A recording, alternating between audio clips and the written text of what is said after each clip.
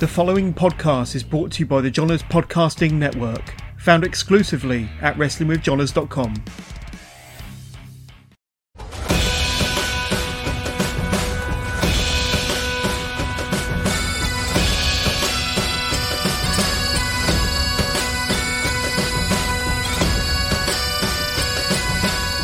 Welcome to the SWN Podcast. I am your host, as always, Billy. I am joined on this edition with the bouncer, Eli Bulwark. Welcome to the show. Thanks for having me, Billy. I really appreciate it. I'm looking forward to tonight to see what we've got in store. Yeah, I'm really looking forward to it as well. I do my research and I listened to your episode with Frank Mandolini of the Last Minute Wrestling podcast before we went on today. So I thought, at least I could pick. I don't want to ask the same things over and over again. But Frank, thankfully, asks very few questions. So lets you just tell your stories. So it works for me. Yeah. But the first question is always the same that we ask, which is, how did you get into pro wrestling? What got you hooked? Cool. Well, 9 out of 10 times, I'm sure, when I listen to your podcast and I listen to other podcasts, you met with the same sort of story. So I fell in love with it at a younger age, which is true. I did. I never ever saw myself wanting to become a wrestler. That was the big thing for me. I started watching it, I would say probably 97, 98. I was still young then. I was only, 6, 7 years old. And it was some pretty hard-hitting stuff during that era. So I wasn't always allowed to watch it, but thankfully I had a big cousin that was looking after me. And, I'd go around to his every weekend. He'd have it recorded and we'd sit and watch wrestling together. So I sort of fell into it through there. Like any sort of teenager, I guess, you kind of tend to fall away, especially in the East End of Glasgow. Wrestling became a bit of a taboo at some point in school. You would get kind of picked on for enjoying that sort of thing. So I took a little bit of time away from watching it. I wouldn't say too long, but I did fall away for a good 2-3 years till I was about 15, 16. About the time when I became 16, I got into acting quite heavily. I went to college and things like that. And what happened was I was on a film set. It was a short film. And it was, again, for the same cousin that got me into wrestling. But it just so happened that on the set was Wolfgang. And I got chatting to Wolfgang on the set. I just happened to mention that I recently acquired my motorcycle certificates. And he had one for sale. So I went and I bought his bike off him, and we just kind of started chatting a bit more and more. Turned out our families knew each other, things like that. So we got closer. And as time went on, he would start to invite me to ICW. So ICW back then, I'm talking 2012, wasn't a lot of crowds and things like that. And I'd never experienced anything quite like it. One of the first shows I went to was in the Classic Grand. And it was, again, me and the same cousin that got me into wrestling. Two of us went along and I was just sort of hooked from there. And again, I still didn't think about getting involved in wrestling. I was all about acting. I was still just focused on the acting route. And then when the asylum opened, obviously through speaking to Wolfie and things like that, I had the interest, and eventually I just bit the bullet and signed up. So that's how I got to where I am. It's a little bit a bit different than most folk. Folk that will just, it seems to be everyone's got a cousin or a friend that knew.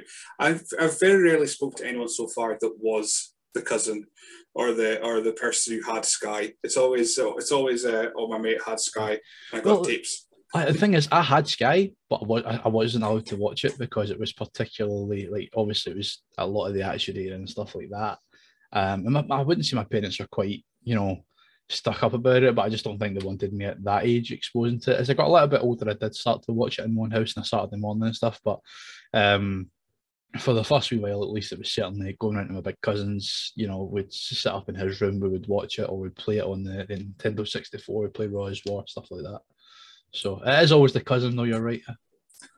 But yeah, so who are your favourites then when you start? So Mike 798, there's a plethora of legends in that time. So who kind of caught your eye? It's a weird one, and I always get asked why. But I was a massive fan of the APA, the Acolytes. So Farouk and Bradshaw, I just thought were two hard-hitting guys that took no nonsense. They were muscle for hire, and that's something that I've always liked. So I kind of watched a lot of the Acolyte stuff. I was a big fan of the Acolytes, even when they were, they were toxic and people were spitting venom at them each week. I was there rooting for them. The age-old question usually comes up, but I was a bigger fan of Stone Cold than I was The Rock, I would say, as well. So I was a big fan of the likes of The Rock.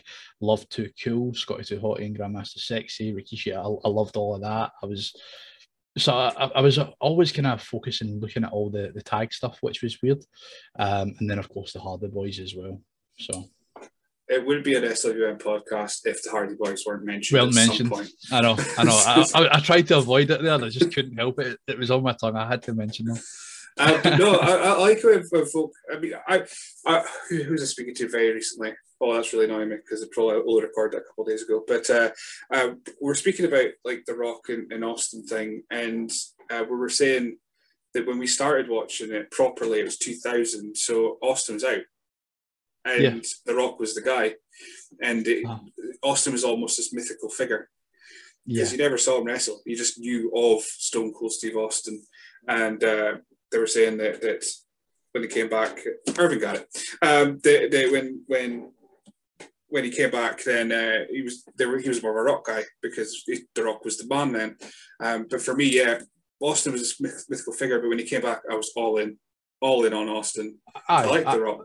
I bought a lot of what Stone Cold was selling. I was, as much as The Rock could cut amazing promos, and he had he had the charisma, he had everything right, and I totally agree with that. And especially, it was good to see him get his own limelight and run with it when he split from the Nation and stuff like that.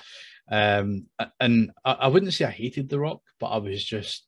I would back Stone Cold all day long. I was just so behind Stone Cold in anything he did. A bit like the Acolytes for the most part. But I love it when someone throws out like a bit of a boy, I suppose. I mean, Farouk and Bradshaw aren't boys. They're WWE champion, WCW champion, respectively. But it's an out there choice. It's like when Dean Ford bangs on about Steve Blackman and Shane McMahon. So it's throwing names out there. But no, Too Cool, all in for Too Cool. I remember meeting Scotty Too Hotty, and I was so nervous. That'd be awesome. Oh man, it was so cool. One of the very few I've met that I didn't make an absolute arse of myself meeting someone. So it was nice difference. So you're a big fan. You're young. You're right about my age then. So that's great. I kind of know how you were feeling at that time. Do you remember getting your first action figure, your first bit of merch? What was your tape that you played over and over again? First action figure was Matt Hardy, and it was a Twist of Fate finisher. I'll never forget it. I got it for a tenner down I don't know if you know the Barras Market, but it was the first figure I ever bought, and he was in his Twist of Fate pose, and the hair was all sticking away. I've still got it. It's in a cupboard, but I've still got it. And that was the start of a very bad habit as far as mom and dad were concerned, because the amount of action figures that I bought over the years was ridiculous, and I would say I've probably still got them all. So I remember that set. I remember the set I got in that big collection when they do double packs was Triple H and Jericho. Oh yeah. I think I've got that as well, and I've got the Dudleys with the table that breaks and all that. I've got. I went on a bad rampage with buying figures, man. Oh, so bad. Unfortunately, I got rid of all mine when I went through that briefest phase going, I'm too grown up for figures. Yeah. And I sold a massive box of them, and they're gone forever. And then I had the same thought again when I built up this collection of absolutely tatty Hasbros. There are no resellable value to them because they were just absolutely disgusting. I found them at a Saturday market, and I got rid of them again, and I'm just sitting here going, I wish I had all those now. Well, that's the thing. I've never been proud enough to bring them out the cupboards yet, but I know exactly where they are, and possibly someday soon they'll get a pride of place again. But it was between the action figures, the rings, and the extra sets, like the backstage sets and stuff you could buy. I had a lot going on, all the elimination chambers and stuff. I would prefer to spend my money on the figures and the rings and stuff as opposed to the titles. And we went through a phase where we'd make our own titles around this area. So, you'd be cutting cardboard and making your own belts and stuff like that. I did a lot of that. I did get some other belts as well, but it was all about the figures for me. I remember getting a toilet tube, the paper inside the toilet roll. and making that the belts. And any older, there was a summer where my cousin would come up from England, and I made a hardcore belt out of cardboard, and that was the week we would try and pin each other. And man, better days. There was so much. It was back like then. You didn't think anything of it back then, man. It was great. Right. So you met Wolfgang. Had you, sorry, to get my timeline right, had you seen ICW at this point, so you knew who Wolfgang was as terms of wrestling? No. I didn't know Scottish wrestling was a thing before I met him on that film set. Wee Man was actually on the film set as well that day. It was just a short film. My cousin, again, he worked in the Calabar and stuff like that, and I think they went to school. I'm certain they went to school together, but he was always around, with like Jack Jester and BT Gunn and all that. But I never knew who any of these people were until I met Wolfgang, and it just got mentioned that he was a wrestler, and I, started asking questions about it really, and it just went from there to him saying, "Hey, look, here's a ticket, man. Come along and see the show," and that was me ever since. Yeah, so that was 2012. So what was if I read it right, was it? I did write down, but I can't find the note. But what was your first event then? What was your reaction? Any moments or memories that you particularly have from it? I can't remember the name of the show, and it's kind of bad that I can't remember the name of the show. All I can remember briefly of my first show is getting a glimpse at the Bucky Boys, and I'm certain that was just around the time that Wolfgang was getting the tea bags thrown at him, and he was coming out with the badminton rackets or the gold label times. I'm certain, I don't think I was any earlier than the gold label. I'm sure he was in the gold label when I first went to see him. I mean, that's nearly 10 years ago now, so I do struggle to remember. But I remember I remember other shows like after that. Like I remember going to Santa Gravy and all those sort of ones. But my first show was a bit of a blur, I must admit. Yeah.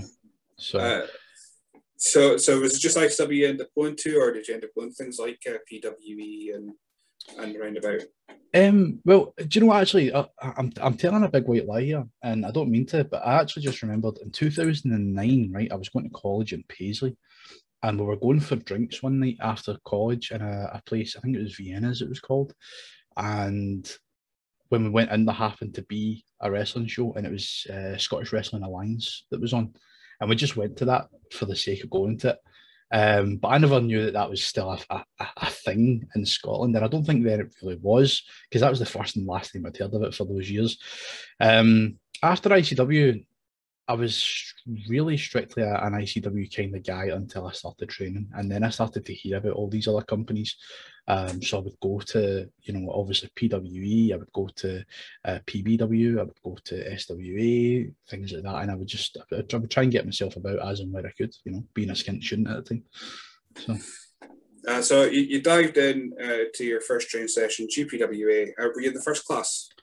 I was in I believe I was the fourth intake 4 or 5, but basically I was holding out for a midweek class at the time because of my work schedule while I was studying. And at the time they were only doing a Sunday class, and I think it was something there was some other day that I couldn't do. And he texted me and said, "There's a midweek class coming up." I'm like, "Cool." I said, "Well, let me know and I'll certainly attend." I went on holiday to Ibiza, and the intake came out while I was on holiday, and I missed out. The thing just sold out completely on the day for the Wednesday class, and I thought, I blew it. And then on the Sunday before, I seen them post that a space had opened up, and I texted them instantly, and I was like, "I need that." And he's like, "Sure, take it." So I took my time in getting there, but I got there probably about 7-8 months down the line. So you said your background was acting. We'll definitely get into that because I'm very fascinated by that kind of side of things.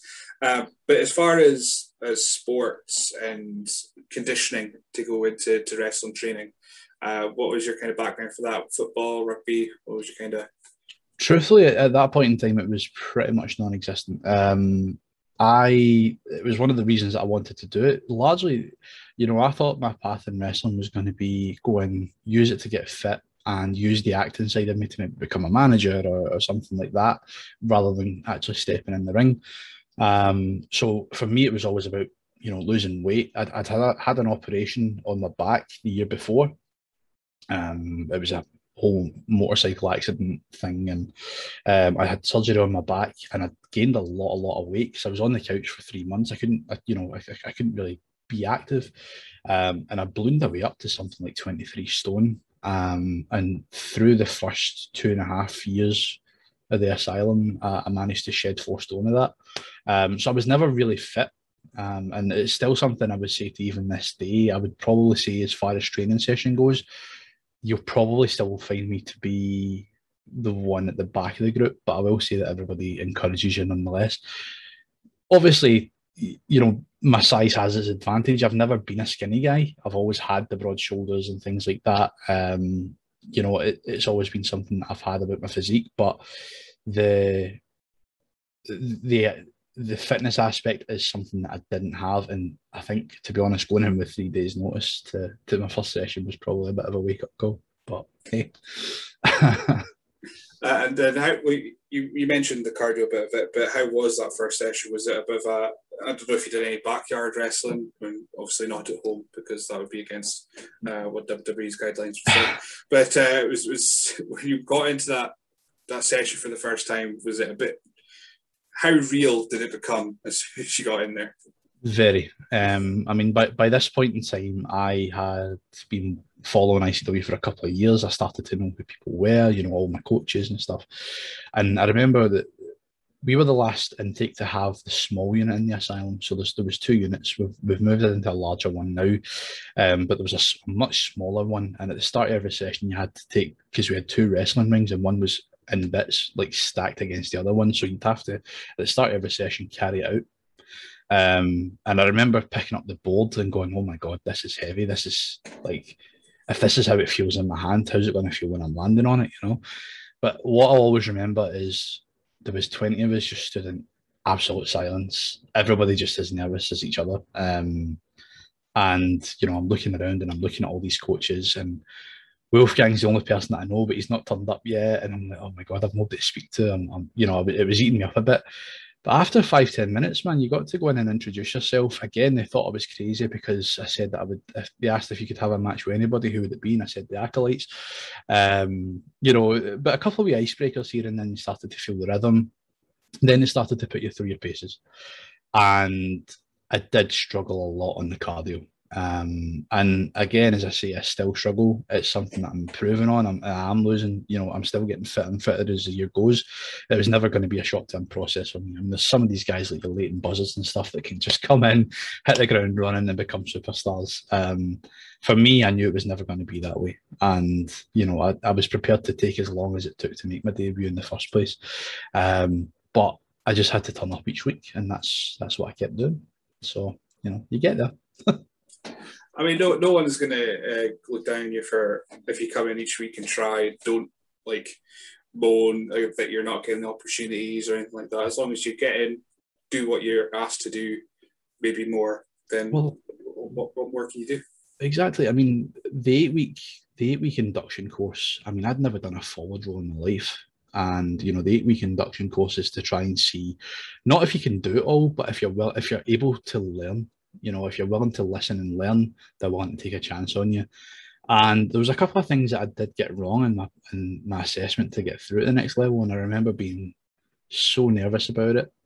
But the thing is, we all did encourage each other, and we were the first Wednesday intake, but we were also the first intake where everybody that got assessed got through. So we were the first one to fully pass. And they did get stricter as the years went on. They kind of had to get a bit stricter with what they were, who they were letting through, because unfortunately some people did come through with the wrong interpretation of what it was going to be, and some of them it wasn't for them, or they would end up injuring themselves or other people. And accidents are going to happen in training, of course they are, but there were some people that just couldn't listen to the coaches, and it wasn't that the coaches were giving bad advice, because if that was the case, none of us would still be there. So they got stricter as it went on. So I think I scraped through with the skin of my teeth, and I was lucky on that before they got a bit stricter with the whole fitness thing, So you said everyone got through that round anyway. Is there anyone that's still, I was going to say active, but nothing's happening now. But is there anyone still going? So out of that group, I was for the longest time, I was the only person still there. Out of 20 people that slowly faded away. Some made debuts and then left. Some just started, started to drop off. Ravy Davey, he came through a previous intake, but I think there was some personal circumstances, and he had to miss his assessment and take a couple of weeks away. Then he came in maybe 2 weeks before the end of our intake, and he joined in with us. So realistically, there's me and Ravy Davey. I would say from that day, the assessment day, are still there. Also a guy called Daryl. You're going to have to look out for him. He's learning, man. This guy used lockdown to his advantage, and he went away, and the guys came back in phenomenal shape. He's turned it around. But he came with us, and again after the intake, some personal circumstances, he stepped away. But he's came back. He's more mature, and I think he's going to do very well now. So there's three of us, really, I would say. It's amazing seeing folk make that big transformation during lockdown. Guys like Andy Wild and Taylor Bryden as well, who's just like shredded now. Do you know what? I must admit, I'm kicking myself for how I reacted during the whole coronavirus thing, and I'm taking my hat off to a lot of people that I looked up to as well. You know, obviously Andy Wild being a bigger guy like myself was something that I would look to, and to be honest, I need to take a leaf out of his book. And you know, I see him on recent tapings and stuff. The guy just looks incredible, and fair play to him, you know. So it's just phenomenal. As I've sat during most of the lockdown, well, I work from home during lockdown, so right. It's not like it doesn't seem like you miss it, but I would have a 10-minute walk to work, a 10-minute walk back, and then I'd have to walk home as well to get the dog out. So that's at least an hour of walking I would do a day. Yeah. And it's gone. So and I put on like 2 stone since last year, and you think, how? I'm not doing that much difference, but clearly that hour a day has made all the difference. Absolutely. I mean, at the start of the lockdown and stuff, obviously there was no gyms, and you know, I was getting myself out and I was doing 5K a day, but it was damage limitation, because for the rest of the day I was sitting around the house. I was, you know, chilling out with the guys, you know, we'd be on the PlayStation or whatever else. And, you know, I have to hold my hands up and be accountable and say that I ate crap, I drank like crap, you know, because my job, I drive for a living. So when I'm working, I don't really drink alcohol. I tend not to drink, but for the first 3 months I took off work. Cause I work for myself. So I just stayed home, stayed safe. And unfortunately, you know, the beer belly came back a wee bit, but I would say I'm probably about the same right now. I'm probably sitting a good 2 stone heavier than I would want to be. And I'm looking at getting that shredded before my first match comes up this year, hopefully this year. What a segue, because we'll go up to your first match now. So you've been training, and then you're told that you've got your debut. Now, the Germans at cage match have had a really rotten record so far. They say your first match was against Mad Walter, April 2018. I'm going to guess it was a gala or a battle royal beforehand, surely. There was two battle royals at gala days before that, yeah.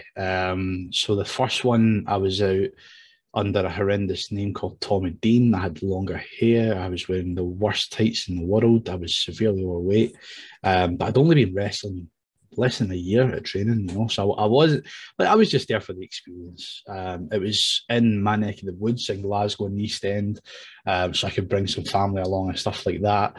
And it was all right, you know. It went down to the final 2 with me and a man called Elgin Gero, who I still suspect was Sam Barber in a mask. But, you know, Elgin Gero got the win and burst my lip in the process. But it was good fun. And then the following year, again, another battle royal, same place, and I won that one. So that was good. And a few months later was my debut against Mad Walt, yeah. It took me far longer than it ever should have for me to get the link for Elgin Gero. It was like, oh, that's an interesting name. And then when you mentioned Sam Barber, I was like, I can't confirm if it is or isn't him. I've never seen him without the mask, and I only see him at those battle royals, so I don't know what he's doing in his spare time, you know. But it could be. So, well, discounting the battle royals then, because it's gala days, it's a great experience, but really people that are watching it aren't going for wrestling. Your first match then with Mad Walter, Yes. Not, of course, not Walter from NXT, No. but that's what debut that would be. When were you told you were getting your first singles match then, and what was your kind of reaction, preparation for it? So we came back. Every Christmas time we'll take a bit of a break for 2 or so weeks, and we were kind of at that stage where Stevie Boy had just joined as a coach, and he tended to be one of the main ones taking my classes, and it got to a point where after one of the sessions he said, we had training matches and stuff, and he said, you're ready. He said, the only thing for you to do now is go out in front of a crowd and make mistakes, and that's how you're going to learn. So we took the Christmas break, and that was on my mind a bit. So I was focusing on that. Plus, every January, people want to hammer the gym anyway. So I had that bit of extra motivation.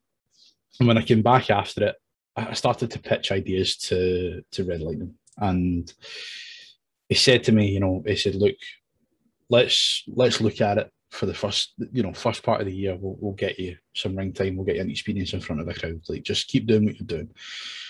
Unfortunately, and then it wasn't his fault, just to clarify this, but there was an ICW show, and there was a schmoz between Bram and Ravy Davey. I was ringside security at the time, and unbeknownst to Red, I'd been asked to try and separate them.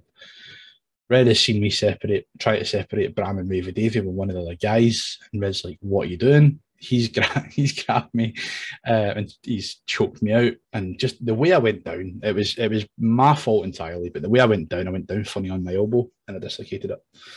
So it set me back a little bit. I felt the pain that night. I still loaded out the show, loaded the van, everything else, and then the next morning I realised something was up. But again, no fault of anybody's but myself. And it was a total miscommunication in the first place. But these things happen, So I took I think it was 5-6 weeks I took just to sort of rehab my arm and get back in. And initially he'd penciled me in for my debut in March, but because of my arm, it got moved to the April. And that's all the information I had was, you'll be wrestling 22nd of April. And I was like, right, okay, don't know who your opponent is yet, but 22nd of April, cool. So I kept going to training, and then me and Walt, we're good mates. We tend to work together well. He trusts me enough, despite being stick thin and I'm a big man. He trusts me enough not to hurt him. And we just had a really, really good training match, and the next day I got a message saying, yeah, it's going to be you and Mad Walt. Stevie really liked the match in training. He felt it would work in front of a crowd. A couple of wee things to change, but this is where we're at. And that was the opportunity that I got for my first match. So I was pretty excited about it. It was also my first real time to try the bouncer gimmick as well. So we'll take a brief stop there and go to way before the wrestling then. So from listening to Frank Mandley's podcast, I'm going to play shout-outs because you'll be listening to this one. I know it. Hi, Frank. You've got a filmmaking degree. So that's... and you said you got interest in acting. So did you find when you were going into starting the training thing that your interest in acting, you think that would be an advantage, or how did you get into filmmaking? We'll start with that. How did you get to go into filmmaking? Well, it was never really filmmaking. It was always acting and performance. I had never really had much experience behind the camera until I went to university, and I started throwing myself into projects for other classes because I was still in the theatre class. I'd never had any desire at that time to do anything for screen, and then once I started to work with people at uni and get in front of a camera and stuff like that, and then behind cameras as well, it just started to pique my interest a little bit. As far as, I feel like I've went off the question already there, sorry. Right. But what were you asking there? Sorry, I was asking if the acting thing would be an advantage for the wrestling. Yes, absolutely. Again, I knew it was going to be physical. I knew it was going to hurt, but I always thought, the acting side of things would be a good advantage for me. And again, I went in with the mindset that I would use it to get me fit, but also try and angle myself as some type of manager or, ringside appearance rather than actually in the ring. And for the longest time, that was still the plan until I think it was until I started to get a couple of training matches under my wing. I thought, I'm actually quite enjoying this side of things because they seem to be happy with the intensity that I could bring. Like I might gas myself out with it, but if I'm out there, it doesn't matter if there's one person or 100 people, I'll still interact with them. I'll make sure that, I'm listening to them. If, I'm not going to let their cheers or boos go wasted and stuff like that. And when you're training at the asylum, it's one of the things that really Mark Dallas and stuff like that first drilled into us, was that if you can't cheer for your mates inside the ring when they're training, how are you going to expect the crowd to show them what the real experience? Don't be sitting there all quiet and shy. And it's something that we've all been really good at, is supporting each other. And it's you can tell when it's actually genuine as well. You can tell when people are genuinely invested in your training match, or whether they're just humoring you because, a boo should go here, or, things like that. And it was probably the thing that I would come away with. I'd maybe come out a bit exhausted or anything like that in the initial stages, but the thing that my coaches kept coming back to me with was the intensity that I brought, the character work that I brought, that side of things. So I can always pride myself on that, at least, And I'm going to guess, as far as when you were thinking you're going to be a manager or an outside influence, your first thought was then obviously the APA, because that was their thing for a while anyway. Just the hired gun, which ended up being your character anyway. Yeah, I mean, it was always going to hopefully be something like that. It was always something that I wanted. Initially, I strayed away from it because I didn't want to seem very, how do I say it? But I didn't really want to come in with a set idea. I was willing to say yes to whatever they threw at me and run with it, because I think the worst thing you can do is shoot down an idea. And when I first initially pitched a kind of security type gimmick, one of the coaches shot it down and said no. And I left it for a good 2.5 years. I just left it. And I started thinking, well, why don't I do the whole acting side of things and, you've got your comedy and your tragedy faces and things like that. And I was thinking the whole dual personality and stuff. And I even got a logo designed like it. And I tried it and it was horrible. I hated it. And I just still had this burning idea of the sort of gun for hire gimmick. And eventually it was just one night in training. I said, look, can I please try this? And I tried it. Funnily enough, I tried it as Babyface initially. And it worked. And then they said, right, you've got another 8 minutes here. Try it as heel. And after that night, they went, that's your gimmick. You're sorted. And I was like, finally, I've got what I want. But, so. The comedy and tragedy thing, yeah, it could go Jekyll and Hyde or Festus, I suppose. yeah. And I think that was the issue with it. I don't think I truly believed in it. I think I was just doing it to have something, and I would rather have something that I was quite far behind. Because I do have experience in the security industry. Even as recent as 2-3 months ago, I've been working in the security industry since I was 18 years old. So it's not something that I'm phoning in. I do have that sort of background, and that's partly where the idea came from, I guess. And then, of course, the hired gun. That's how you end up being. Is there any story behind the name Eli Bulwark at all? So, Eli, funnily enough, Eli was the name of one of the first characters I ever played in theatre. It was a musical that I was in when I was 16 years old, called Anything Goes, and I played a character called Elijah Whitney, or Eli Whitney. But the Bulwark thing, the initial name I had, the coaches hated it. It was Tommy Dean, which was a mixture of my middle name and my nephew's name, and it wasn't me, but they didn't like it, so I had to go away and think. And Bulwark, I worked in the doors. I worked with a really kind of, I wouldn't say pompous guy, but he thought of himself as a bit of a thesaurus, and he used to always call me Bull. And I always thought it was because if something kicked off, I would charge straight in and deal with it. And eventually he said to me, he's like, no, he said, you're a Bulwark. And I'm like, what's a Bulwark? He's like, you're a defensive wall. He said, look the size of you. He said, you're a wall. He said, nobody's getting past you if you don't want them to get past you. He said, so that's why I call you Bull. And I was like, okay. So a couple of, wee bits and pieces here, I started to get called Bull. And I didn't mention it for a few years because I didn't really want that to be a nickname at first. And then when I was stuck for a ring name, were shooting through all ideas, and eventually I went to Rudo and I said, listen, what would you think of the name Bulwark? I said, I used to get called Bull, this is why, blah, blah, blah. And they liked it. He said, right, we just need a first name. So that's when I went drafting to the likes of the characters that I've played in the past and stuff. And Eli stuck with me because it was one of the first characters I ever played. It was the first time that I realised I actually quite enjoy acting. Yeah, that's pretty much how the name came together.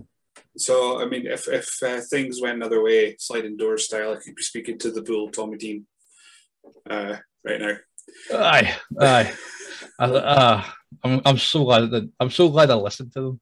Some people can get stuck in their ways and say, no, this is what I want. But again, as I say, I wasn't willing to do that. I'm a bit of a yes man sometimes, and I'm glad I am.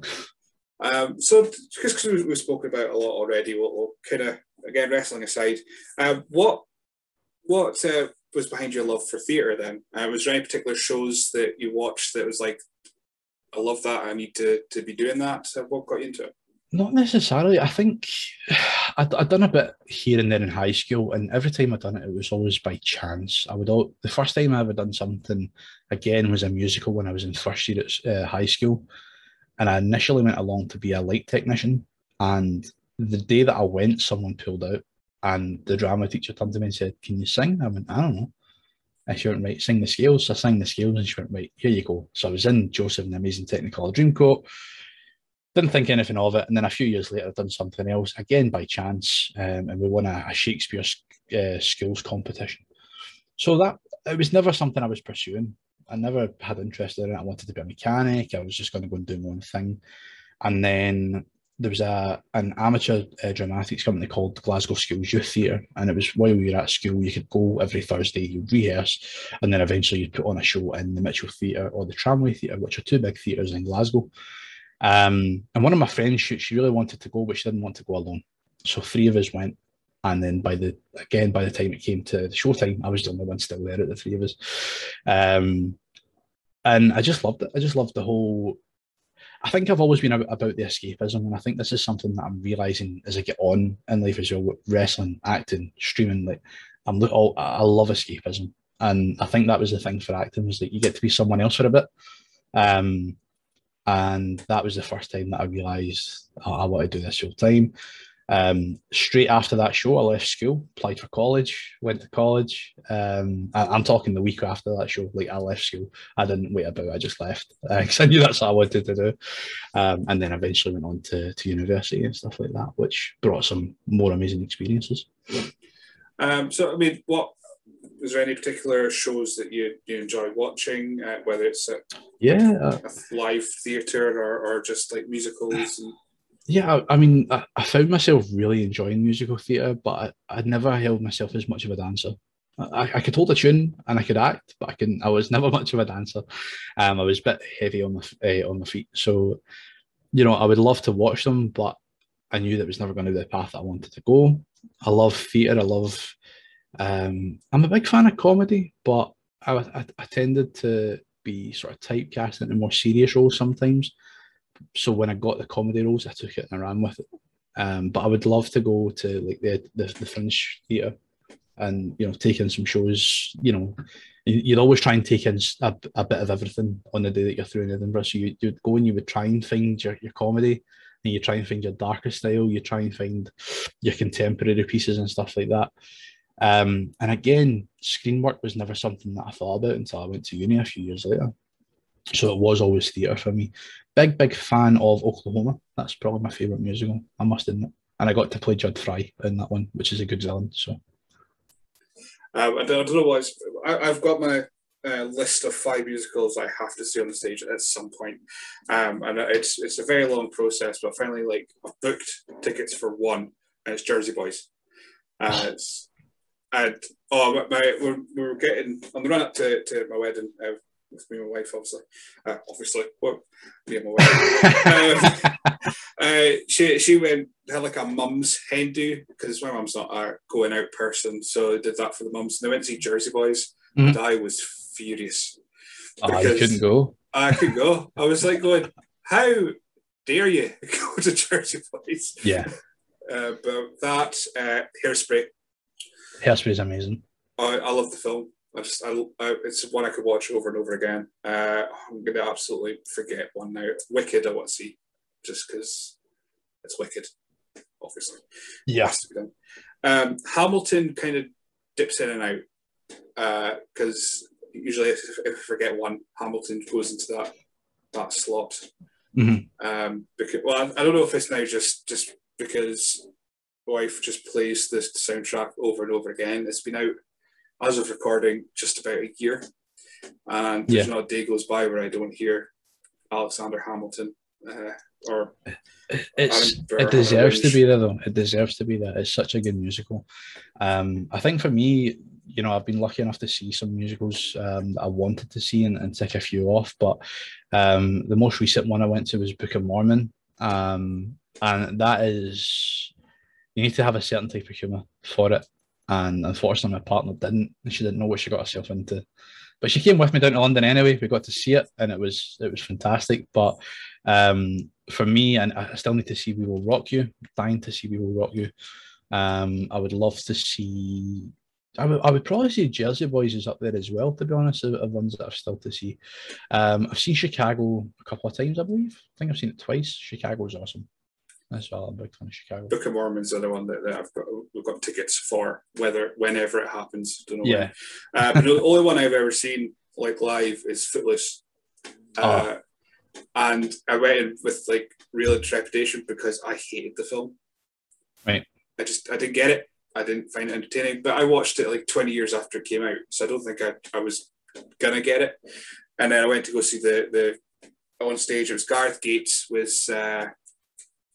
The guy who can't dance, not Kevin Bacon, but he was there, and I was like, this is all right. I can get into this, but now the film I just couldn't do it at all. All Shook Up for me, they're very similar films and theatre plays is All Shook Up and Footloose, because it's a similar type of deal. But All Shook Up I've seen from two different amateur theatre groups, and I've loved it every time. And I've been looking out to try and catch, a professional dramatic version of it come to Glasgow or Edinburgh, somewhere like that, because I would go and see that in a heartbeat as well. I'm a big fan of Elvis's music, so I would love to go and see that. So, but dive back into the wrestling. I've somehow developed a set way of doing these podcasts. I don't know how it's happened. It's just out of happenstance. So you've had your debut with Mad Walter, and you're the bouncer, you're Eli Bulwark, you're the hired gun. The only comparable that I could think of, maybe in Scotland, is probably Sweeney. I would say would be the only other guy kind of doing that. Big fan of Sweeney. Big fan of Sweeney. So I was going through some of your matches. One didn't appear on Cage Match, but I know happened. Is your singles match with Lionheart? Yes. How was it going into that? And was there any? Because I know Lionheart's one of those guys. Rest in peace, of course. That it's a tough one to crack, but once you cracked him, he's there for you forever. So what was it like going into that match with Lionheart? Well, firstly, I think it's probably been an instance where the coaches have went, right, we're having a show in Denniston. That's Eli's neck of the woods. We need to give him a match. Probably better putting him up against the coach because it's his first crowd outside of a £5 wrestling show. That was going to be my first night at the asylum, as we call them. Who wants to take it? And I think he probably just went, you know what, I'll take one for the team and I'll do it. But Adrian, for me, I had a good relationship with Adrian in the sense that from even, soon after I got into, through the induction class, I was at his shows helping out at PWE and stuff like that. I was backstage. If he needed something done, I would drive, do airport runs for him if he had imports coming in or people like that. I was always one of the first ones to say, I'll go and pick them up. I can't admit publicly how many sick days I took off work to go to his shows and help him out with things, but he knew I was good for it, and I think he appreciated that, even if it was just to go and stick up some posters in here for him or anything like that. So we had a good relationship. He was always, one of the first nights out that we had, he was looking after me and things like that. So always, I think he always kind of wanted to look after me. Then came the match. the match, I don't know how the match came about. I still don't really know how the match came about, but as far as I knew, the card was set, and that was it. And there's always that wee glimmer, especially when it's coming to Dennis. And I was always kind of hoping that they would maybe fit me in on the card. And I got a message off Rudo one night just saying, you know, are you available to help that day? And I went, yeah, of course, I'll be there to help set up and stuff. He went, well, I might have a match for you. And I went, all right, cool. Who with? Thinking, you know, possibly Ravy Davey or something like that. And they went, Adrian. And I went, aye, like, absolutely, I'll go for that. Don't get me wrong, the butterflies were kicking in at the same time. The issue we also had was that the tickets had almost sold out. I think there was something like 12 tickets left. And at that point in time, every Asylum show that we had, I was probably bringing in between 20 to 25 tickets alone, like myself. So he kind of had to say to me, listen, there's only so many tickets left. Please don't buy them all. I was like, crap, right, I'm going to figure this one out. So I managed to get enough for my core family and my partner and stuff like that to come and see it. The match itself was probably one of the first ones I walked away feeling a bit proud. There was a few mistakes in the match. I'll often admit that. And if you listen closely on the video, you can actually hear him shout at me at one point, but it was just a miscommunication. But what I think I learned more after the match than, you know, what I'd learned the few months wrestling prior on shows, because he took the time, he stood with me after it and said, right, this was good, here's how we could have made it better. This wasn't so good, here's how we can make this better. And he had a good way of explaining things like that without sounding patronising or talking down to you. He spoke to you. He treated you as the same level, and this was not long before he became world champion. You know, 2 days later, I jobbed out, but I got my ass handed to me by Jackie Polo, who was a champ at the time as well. So it was a bit of a busy weekend, but he treated me as an equal for that night, and I will never forget it, and I'm forever grateful for it. That again, that's on my notes as well. You end up in somehow in a world title match with Jackie Polo, which of course that was during that time where he was just grabbing folk and putting them in a headlock, and then that was it. But what was it like going into? I mean, that would have been your lack of a better term, ICW in-ring debut. And it's certainly one that I always put in the CV and just hope that they don't look into it. But that came about shortly after he'd won the title, and he was trying to, you know, send a message home about his headlock and just how devastating it was. And again, I've always been the type to say, you know, if somebody gives you an opportunity, don't say no to it because you think it's beneath you. And there probably could have been people that would have went, I mean, why are you doing that? You're just making yourself look bad on, you know, in front of ICW. But at the same time, I was there to do a specific job. I felt like I did it well. I felt like Jackie was actually more than accommodating. He was willing to let me get a bit more in than what you've seen. And I'm grateful to Jackie for that, because that's the first time that me and him had ever held a conversation. But, you know, Jackie's another one that I hold as probably one of the best in the British scene. And it was just nice to share the ring for a couple of minutes with him. And even though it ended badly for myself, it's still pretty cool to be standing across from a world champion and looking at that belt and people going, yeah, like, oh, they didn't use Eli, but they used my other name. But there was a few chants for me, which was nice to hear in the middle of ICW. It just didn't go my way, man. That's what I liked about that, because of course he did the same thing when he came up to Aberdeen. Yes. That was my problem. I think it was my first ICW show. Must have been, because Lionheart was champion when they came up again. And he had I think it was Ryan Riley from. It was. I was at that one. I've got an unfortunate picture with him looking up the whole of a inflatable sheep, which I'm going to get Ryan on at some point, and that'll be one of my questions. Just look at this picture. What do you think? But yeah, he gave far more than he probably needed to. But I mean, at the end of the day, you're only good as your competition. If you're just going in, popping someone about and then beating them, what have you done? You're just beating someone that's lower to you. If you have them as an equal for a moment, then it makes your victory look better. it's something that I've always appreciated with a lot of these guys is, you know, I've been in a couple of rumbles with them and things like that. I was in the Elite Rumble, and I came out. I was like number 19. I wasn't going to be in for long, but you know, when I went out there, I was in the ring. There was Joe, Mark, Jackie.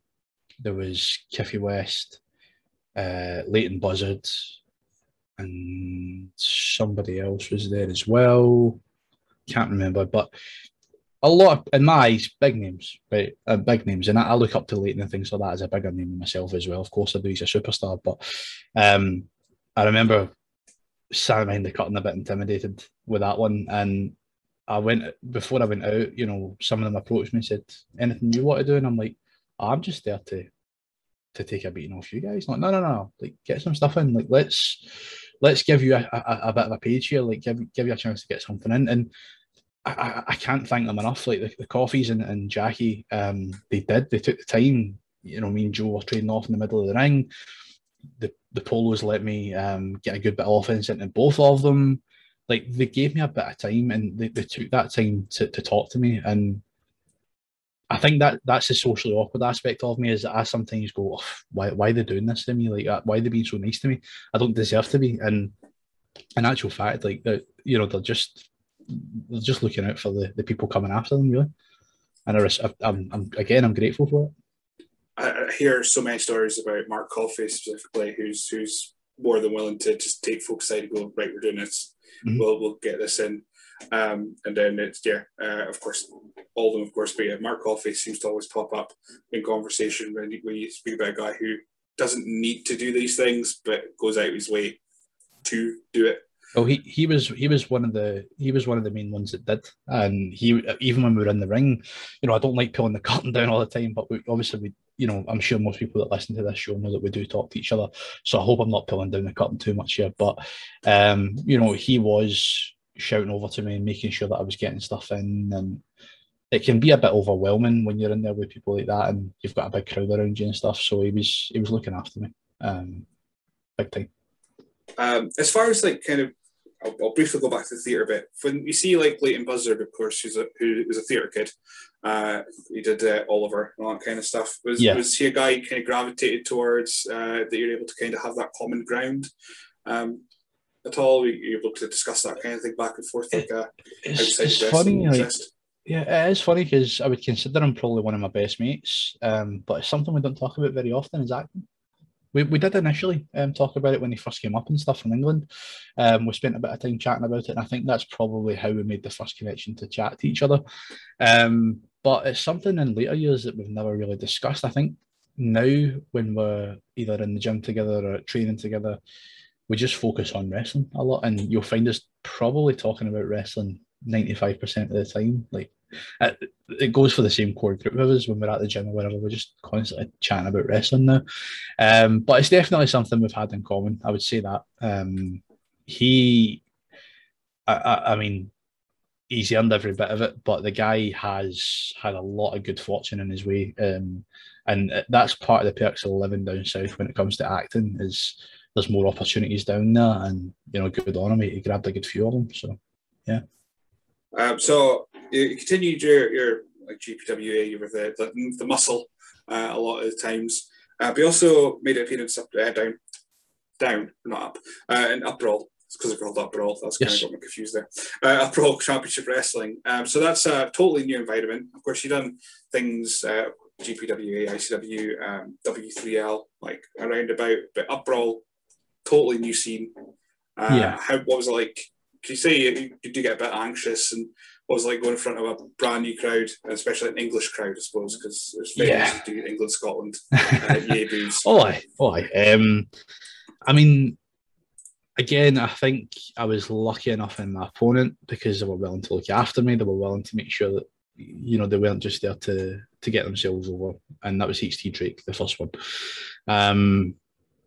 Again, you know, that the Uprawl thing had been something we've been in communication quite a few times. I'd driven a few of the guys down for shows and things like that a couple of times, and I'm the type of person that if I'm going to a show or anything like that, or if I'm just driving someone somewhere, if I can help out, I will. So, I got there and they were unloading the ring van. I helped unload the ring, built the ring, just got chatting to people. And you're right, I do get very anxious. Like I tend to preach about mental health and things like that quite a lot. I'm somebody that goes through a lot of social anxiety and stuff, but I find myself forcing myself to kind of go into those situations because it's only when you're gonna get better at it. So you can use those chances to chat to people, and that's what I did. And the follow up to that was we just got chatting online, and again I drove someone down, and when I was down they said, listen, how about next year you come and work for us? And I went, yeah, absolutely. So I was still nervous because you don't know who you're going to get, and there was a good few months between. They don't run shows as often as most shows up here, but when I got HT Drake, I knew of him. I'd never seen much of what he did, but I did know of him.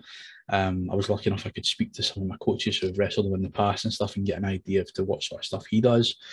And he couldn't have been a nicer person, honestly. Like, he worked at my pace. He didn't want to throw me in the deep end. He knew the experience that I had. He understood the experience that I had. He wasn't going to go, put me a fish out of water or anything like that. And in terms of the crowd were actually pretty good. There was a lot of kids in the crowd, and I don't think they quite understand the whole bouncer gimmick. But certainly the adults, I could, have a bit of back and forth with the adults, and then when they see a mean old man shouting at their mum, they're going to hate me anyway.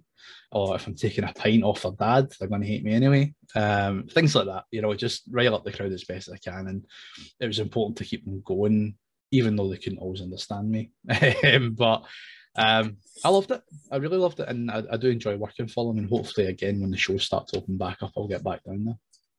Another note that I have for outside of Scotland was probably a bit more of a bittersweet one. This way, you were part of the Lionheart tribute show for PCW. Yes, I was. In fact, that'll almost be an anniversary of that soon. It's a scary thing. It's 2 years, man. 2 years. So a bit bittersweet. You make an appearance in PCW, but it's because of this. So I don't know how much were you involved with the kind of setup and gathering the GPWA guys to go down for that. I don't want to dwell on obviously Adrian Lionheart passing because we like to. I don't know about you, but I like to focus on the positives and the things that he leaves behind and the legacy. No, you're so right. And the nice stuff. Yeah. But what are your feelings going into working for PCW off the back of course, a terrible thing? Yeah. I mean, if I can speak a wee bit candidly about it, initially I was a bit hesitant to go down because I didn't want people thinking I was using his passing to get a booking. And that's the truth. I was worried about that because there was a group of us who hadn't been seen before down there, and suddenly we're loading into cars to go down. The truth is, we were asked, could we possibly get some people down? We'll do a battle royal, blah blah blah. It wasn't myself that organised it. I think it was Ravy, Davey, and possibly Leighton that organised it, but I was one of the drivers. So the whole experience though was totally worth it. It was totally worth it just because I knew myself why I was doing it, and that was all that mattered in the end, and that's why I went down. And it was totally worth it because there was so much love in that room that night. So much love. It was very, very hard to be a heel that night because people were they knew that I was trying to be the bad guy, but they also knew that we'd just lost a coach and a friend, and they paid us a lot of respect that night. When we came out, we entered it was going to be a whole GPWA versus PCW type deal and things like that. So we came out first as Team GPWA. I've got a lot of photos of us standing in the ring together, and I just remember me standing sort of centre in the ring, and one of the guys putting a hand on my back and stuff, and it brought everybody together, and that's what I took away from that, is how close everybody became. And it shouldn't have took a death for that to happen. It really shouldn't have taken a death for that to happen, but I just remember that night as a positive because of how close we all became after that. Again, likewise, the people there showed a lot of respect to us. The backstage, they couldn't have been more welcoming. we've got a kind of etiquette that we've picked up from coaches and stuff to make sure that we don't leave a mess behind us. And they fed that back because we're the type to say, right, grab a bin bag, let's go, and we'll go around and we'll clean things up. And we were just showing them the same respect they showed us, in my opinion. But, you know, they were good enough to praise us for that. And I'll only have a fond memory of that night, to be honest. To kind of absolutely steer it away from that, for a weird question, it just popped into my head.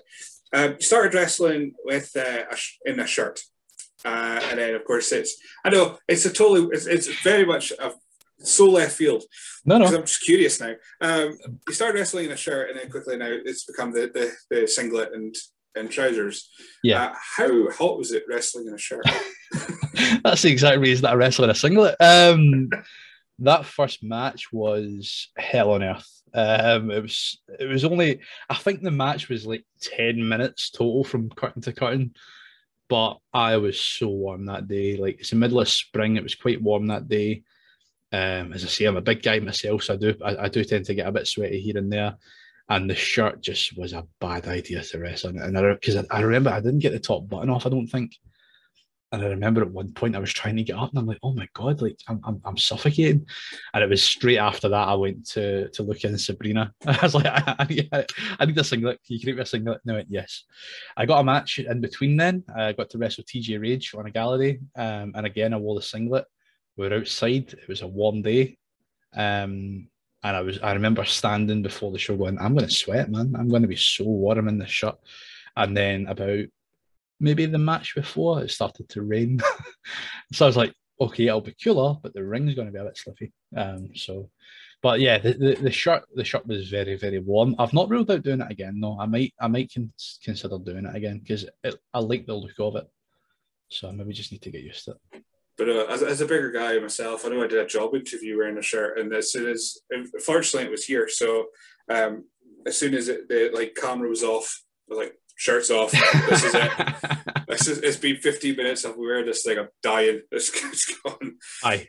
Like it was a bad decision, but I would probably make the same mistake again because of how it looked. The trousers and stuff. The trousers are very warm as well, I must be honest. But I quite like. I wouldn't say it's different having trousers, but as far as I'm concerned, I think it suits me a bit more having this, like, you know, coming out, shirt and tie on, and then while the other person's making their entrance, you see me taking the clip off, the clip-on tie off, unbuttoning the shirt, getting the shirt off, and, you know, I'm ready for a fight now. Let's go. Yeah. Oh, clip-on ties, bane of my existence. I did one show. I'm not allowed clip-on ties anymore. Apparently, I'm grown up, but I had to learn how to tie a tie, which is again worst thing ever. But I did a show once, and I was supposed to be just. I pretty much dressed like you. It was dress, trousers, shirt, tie, and a clip-on tie, thinking, I don't know how to tie a tie at this point. Every time I got in the ring, every time my hand would hit the edge of the tie as I was going into the ropes, and it was gone. Off it would come, yeah. I had to find it after the show because I lost it 3 times. The third time I was like, how am I going to go find it? I was going to use my tie for giving some heat, like, because if the tie stayed on long enough, it would be really good just to whip it off and start choking the person with it. But it lasted probably 30 seconds in my debut match before it was off, and Sean had to kick it out of the ring. So bad idea. I know. Thankfully, like a little girl caught it and waited until after the show to give me it back. And I was like, oh, thank God. That was kind of But as soon as I got it back, I was like, I'm never using you again. It's going in a cupboard and never being seen. So I think we kind of covered the wrestling bit of things. So let's go back into like your filming stuff. So what point between you starting training did you start doing the backstage segments and recording for ICW? I was a good few years in before I started doing the backstage side for ICW. I would say I was probably about 3.5 years down the line. I didn't do ring crew for ICW for the first while. Purely the way they took the crew in was you had to do the full shift. And while I was at university, I was working every weekend, so I wasn't available until like 6 p.m. every night. And they couldn't split it. There was no way they could swing it at first. And then it was one of the gala day shows we did. So we had to set up one ring in the park, and then we had to go and take the big 20-foot ring to the O2, no, not to the O2, the ABC, because they had a cage match that night. So the plan was 4 of us would go build the ring in the park, get in the car straight up to the ABC, help build the ring, and then everybody would come down and do the gala day. So that's what we did.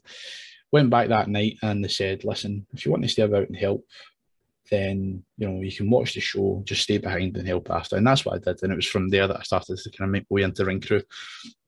Did a lot of ringside security stuff. And then it was the show before the Jackie Polo match was the first show that I did as a promo guy. It was a show before the Jackie Polo one. So when was that, God? I was a bit of time in anyway. But yeah, the promo thing came because the promo team was Jen Louise, Veronica Lestrange, and Molly Spartan. They were the promo girls. Molly unfortunately couldn't make a couple of shows. I don't know. I think she was possibly travelling, but she couldn't make it. Was the crux, and they'd asked, "Does anybody from ring crew have any sort of camera experience?" I had minimal from university times. I had enough to carry myself. Did a couple of shifts, and eventually, I don't know, what happened, but I was asked if I could stay on as a second camera person, and from there, it just gradually became the first camera person. Obviously, now Molly's out there killing it in ICW and things like that as well. But so I became the backstage promo person I've been doing it for about 2-3 years, I would say now. It's great fun. It's great fun. I don't know what's going to happen with the shows going back because the camera team has expanded. Maybe they're going to put a professional on it.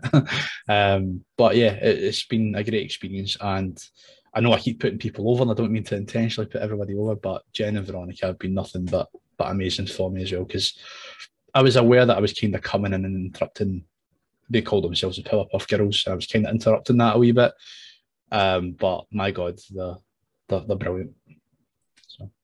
They come across like the nicest people ever. And I suppose kind of bringing up this theatre thing, Jen's very, very in with doing the theatre kind of stuff. She's on stage. So again, that's what another a voice. Icebreaker to get in with that as well. So it all kind of works out. As far as, so have you done any of the no crowd tapings then as part of the crew, or is it just very much a skeleton? No, it is a skeleton staff. I've been called in for a few of them. I was in last weekend with them as well. It was a very good taping actually, so keep an eye out for it. But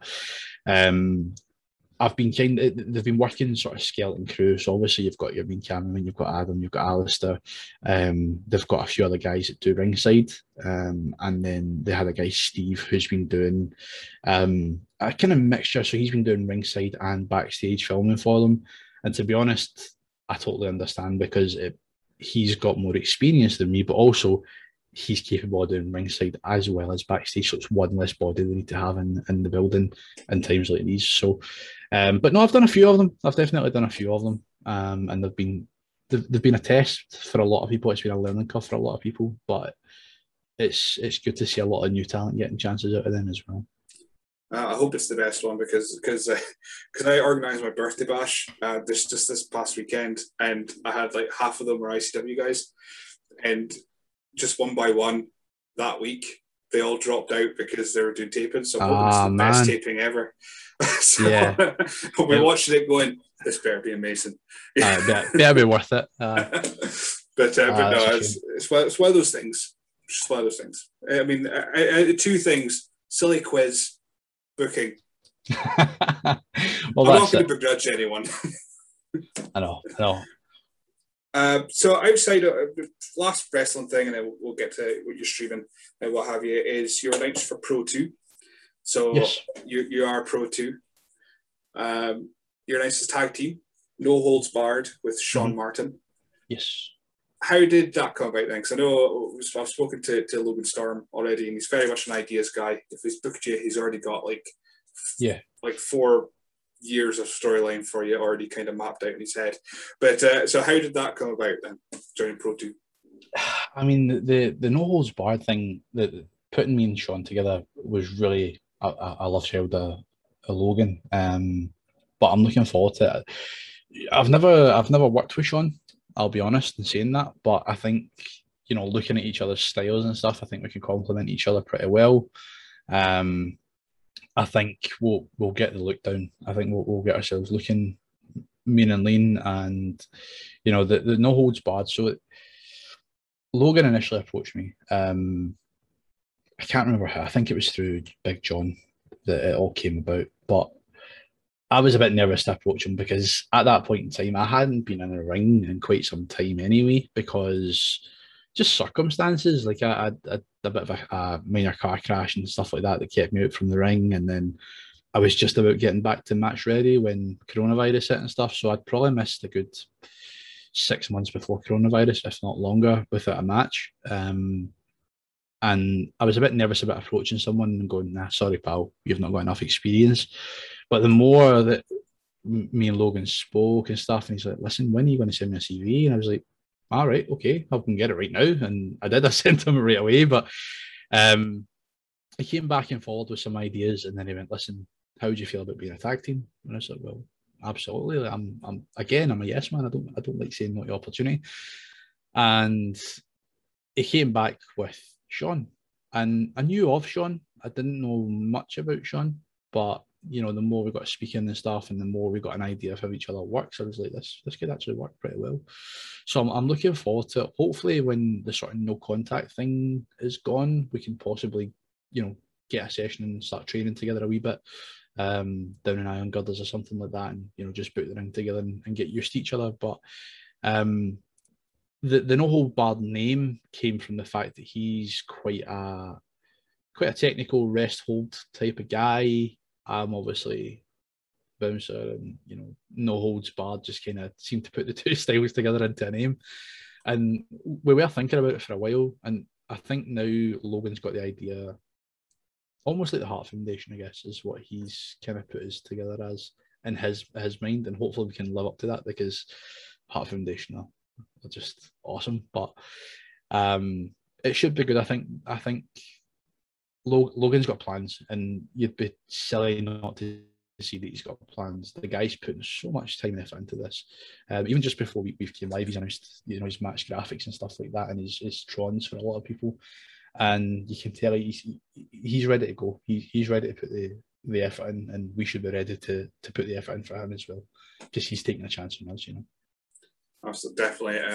From my brief chat with him, yeah, there's definitely a lot of cogs and moving parts that's going. It's just hoping that he gets the chance to put them in place. Yeah. So before we move on to streaming, because I think that's going to be the next kind of big part of this, I'm going to ask you my two stupid questions, and we've got a couple from Twitter as well. So ones I ask are, what's your favourite dinosaur? Oh, T-Rex, absolutely. I know it's probably a vanilla one, but you know, I like a T-Rex. Yeah. And the other one we ask is, what would win in a fight, 2 sheep or 1 cow? Cow. I was kind of thinking that was going to be an answer, because the whole Bulwarks. Yeah. Oh, do you know what? That is possibly what just influenced it. I was trying to go quick fire there, and I think a cow could take 2 sheep. I think they could do it. Before we go to the other questions, then, the design for your gear, of course, is the bull. Was that the Patsy, Ivel Choki, they kind of created your gear? Was that kind of their influence for your design? Did you have any input to get to that, or how did that come about? Yeah, well, I kind of sent them a rough idea of what I was looking for. I really liked the idea of the bull's head with the shirt and tie, and you know, the arms folded. And I really had that in my head. I just couldn't quite, I'm not very creative, so I couldn't quite put it into paper. But I explained to them as best I could, and they were the ones that drew the logo for me. And I have to say, like, they smashed it. I was really happy with it. I've since had a couple other people send in a few different styles of the same thing, same but different. And I think that's probably going to be the type of logo that I'll stick with for some time. The colour choice, I kind of left to them a little bit because I was stuck. I knew I was going to go black because of the whole bad guy type thing, but also because I'm a big guy and light colours don't really make you look the best. I put a lot of trust into them. They're two good friends of mine, and I sat and explained to them what I wanted, and they came back and they killed it. They've made me another singlet since then. That's a subtle tribute to Lionheart with his trunks. I've not had a chance to wear it yet. I think I will keep it for a certain occasion, but the whole style and the security down the back, and it just went so much better than I could have expected, and I was very happy to receive it.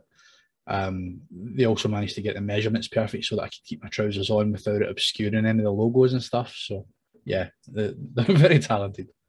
I kind of like the bull is very similar to the Brahma bull as well. I mean, you say you're a Stone Cold guy, but that kind of it's quite. It's cool. funny, yeah. It's funny how that transpires.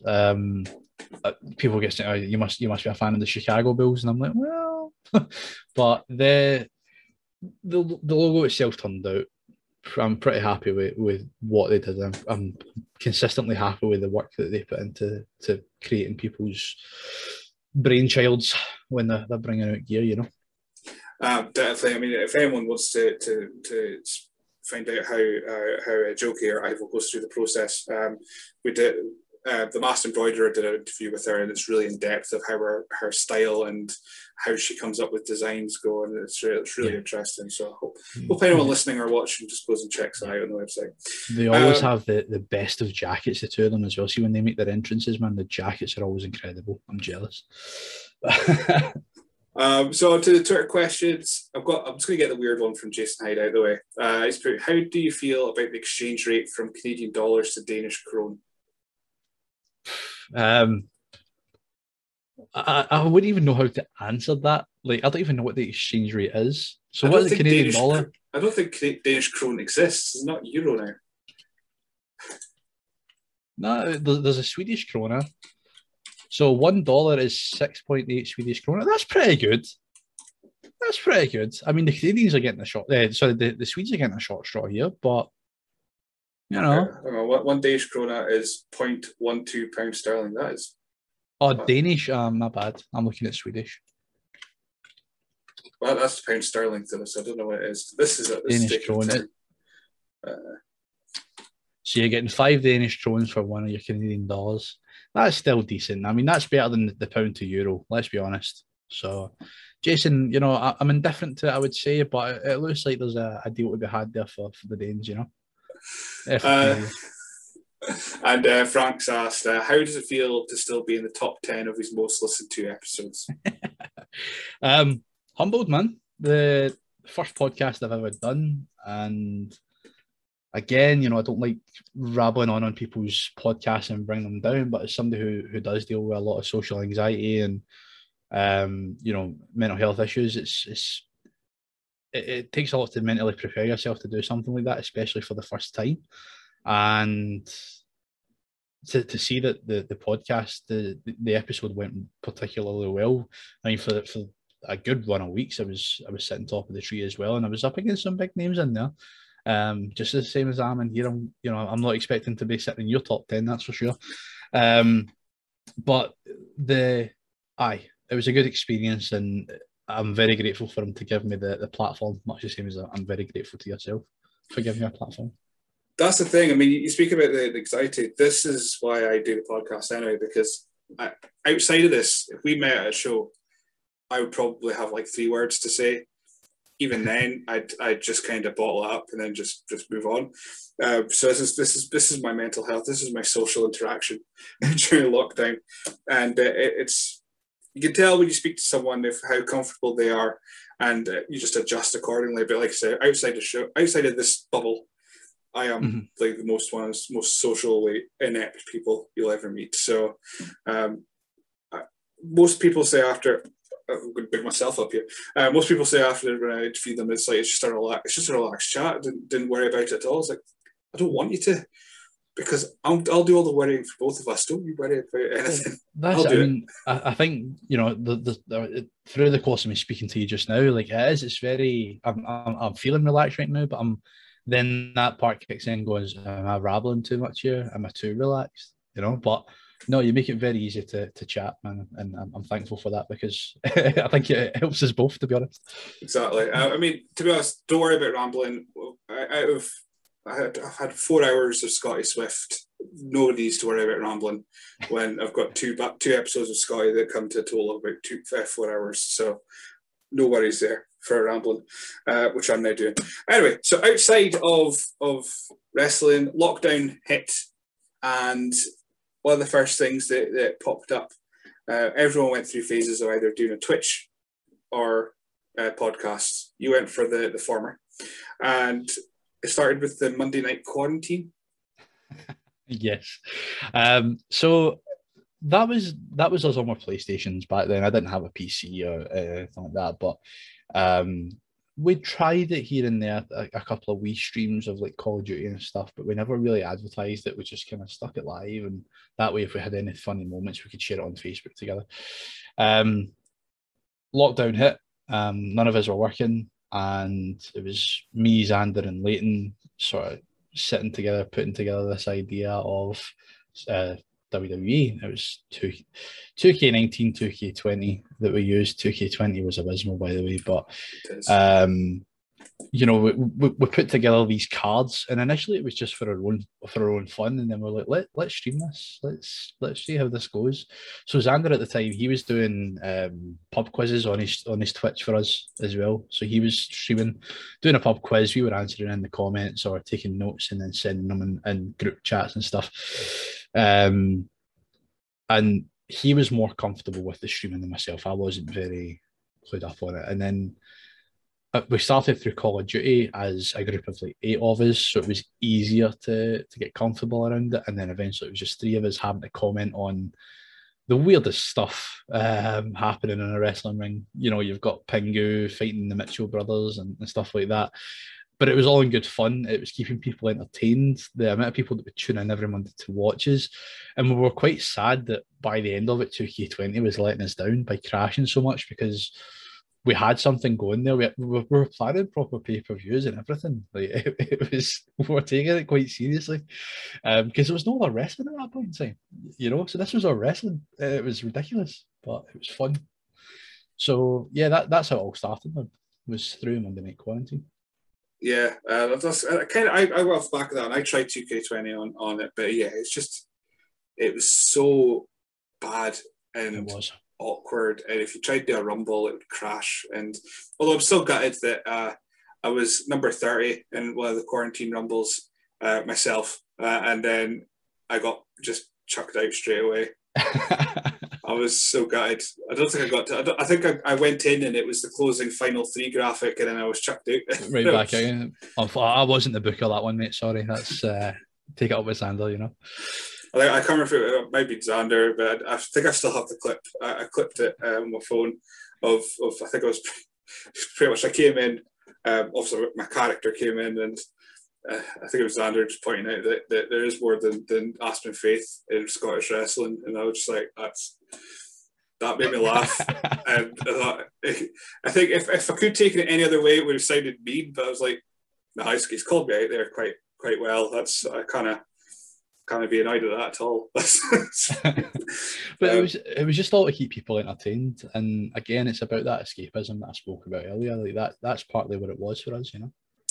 And then it moved on to, I don't know if this was before or after or during, but we've got Bravo Charlie 125. So how did you start? How did you go from doing that Monday Night Quarantine to doing your own streaming? And I had the channel sitting there because sometimes Xander wouldn't be about, so I would sometimes just fire up a stream, but I didn't really have the equipment or the facilities to actually put on quality streams, I'll be honest. You know, I was literally just streaming from a PlayStation. And then eventually they took away one of the stream functions. I can't remember which one it was, but they took away, I think it was Facebook. So I used to put stuff up on Facebook, and I think they took that away from PlayStation. And that sort of disheartened me a wee bit. And I'd always wanted to get a PC. I'd never been a PC gamer in my life. I've been a console guy. But I was like, right, I'm going to either get a capture card and try this out, but I need to get a PC regardless.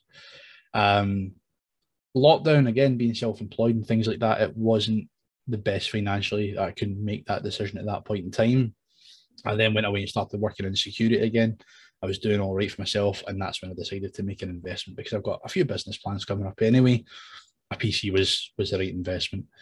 But I'll be honest, and I hope my partner doesn't hear this, because I justified it as a business side of things, but I built it with the intention of gaming, always.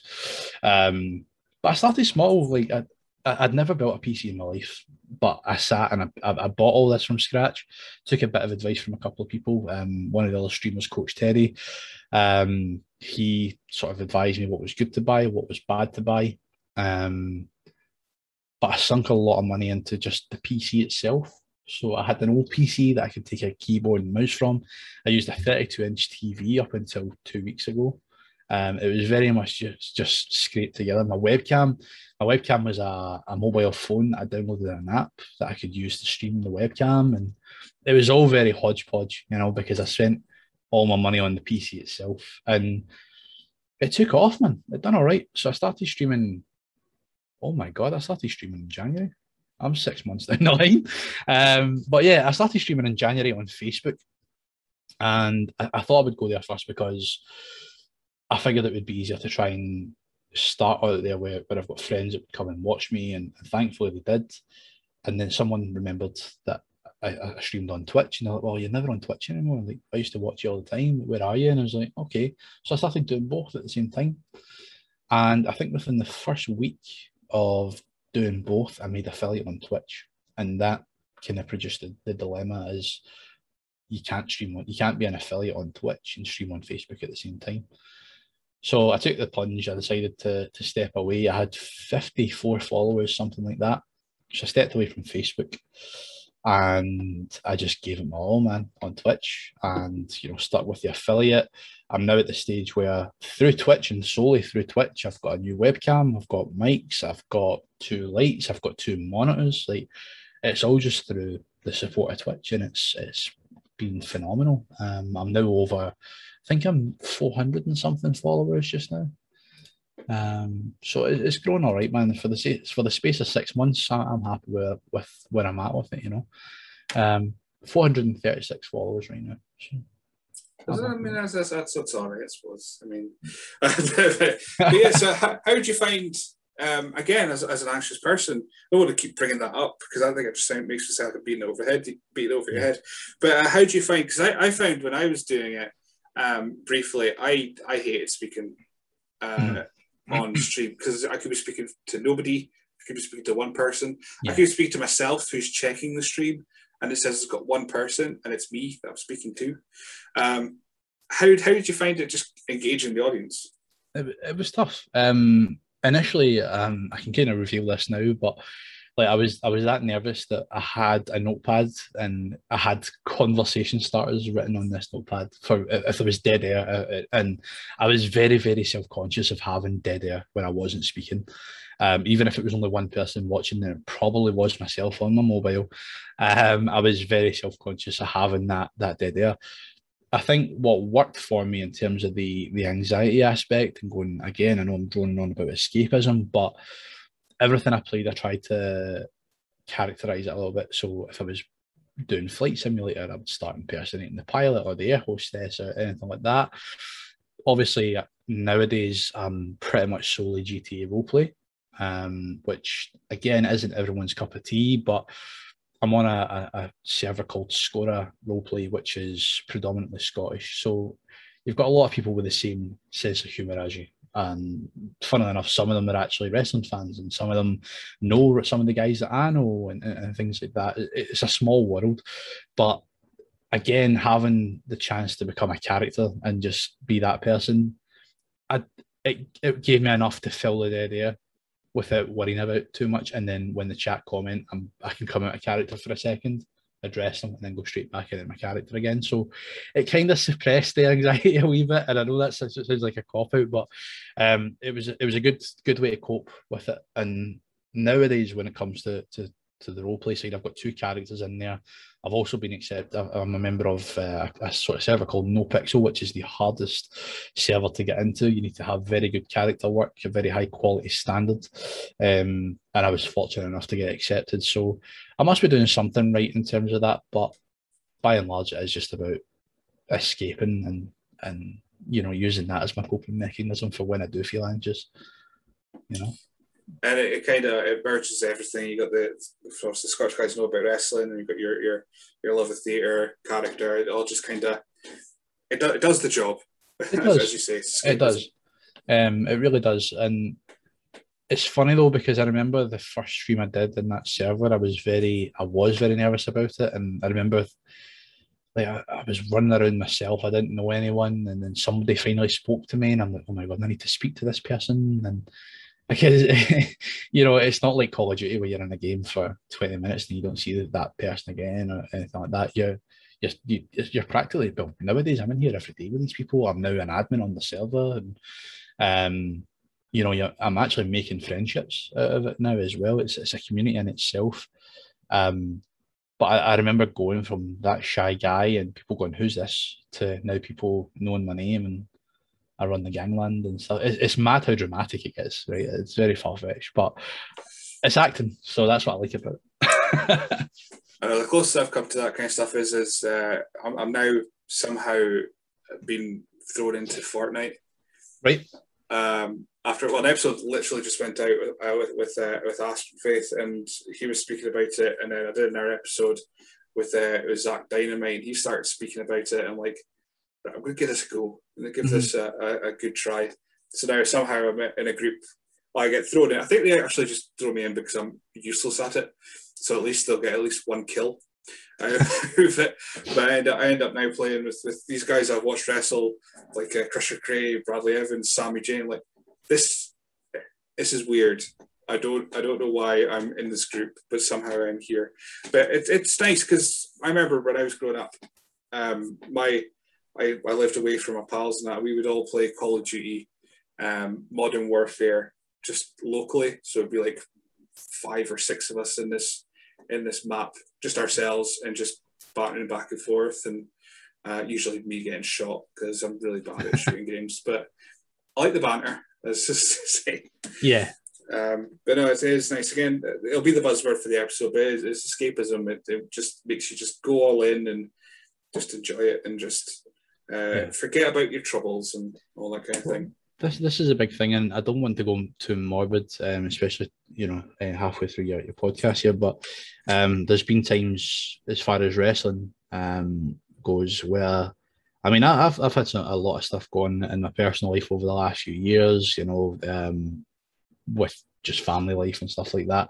And there's been times where I have had to take a bit of time away from wrestling to deal with that. And it's a shame that I need to take the time away to deal with it, because I think I would deal with it much better if I could stay in wrestling and manage it. Because I can't explain it, but turning up to train for those 3 hours a night with those guys, and you're forgetting what's outside those doors for those 3 hours. You might spew, you might be knackered, you might not be able to walk the next day, but for those 3 hours you feel amazing because you're with your pals. There's not a care in the world other than wrestling. And the amount of times that I've had this conversation with the Red, because it used to be as well, if you weren't training, you couldn't really help out at shows. I was one of the ones that I'd never missed a show to help out. Like, I'd never missed a show. I think in the 6 years, as far as the Asylum goes, in the 6 years that I've been with them, is it 6 years? Yeah, 6 years. I've missed 3 shows. And that's because I've either been on holiday or had a wedding or something like that.